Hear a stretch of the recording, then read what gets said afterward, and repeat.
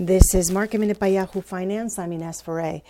It's been around a year since the pandemic and since the markets were going wild last year.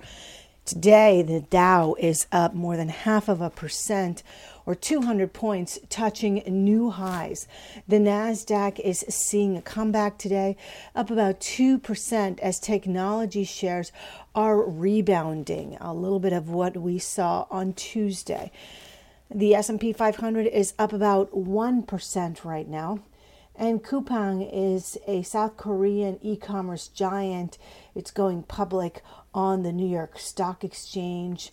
The company priced its shares at $35 each, raising $4.6 billion. The share offering is the biggest one yet for an initial public offering this year, surpassing dating company Bumble's IPO. Shares sold above their previous range, giving the company a market cap of about $60 billion.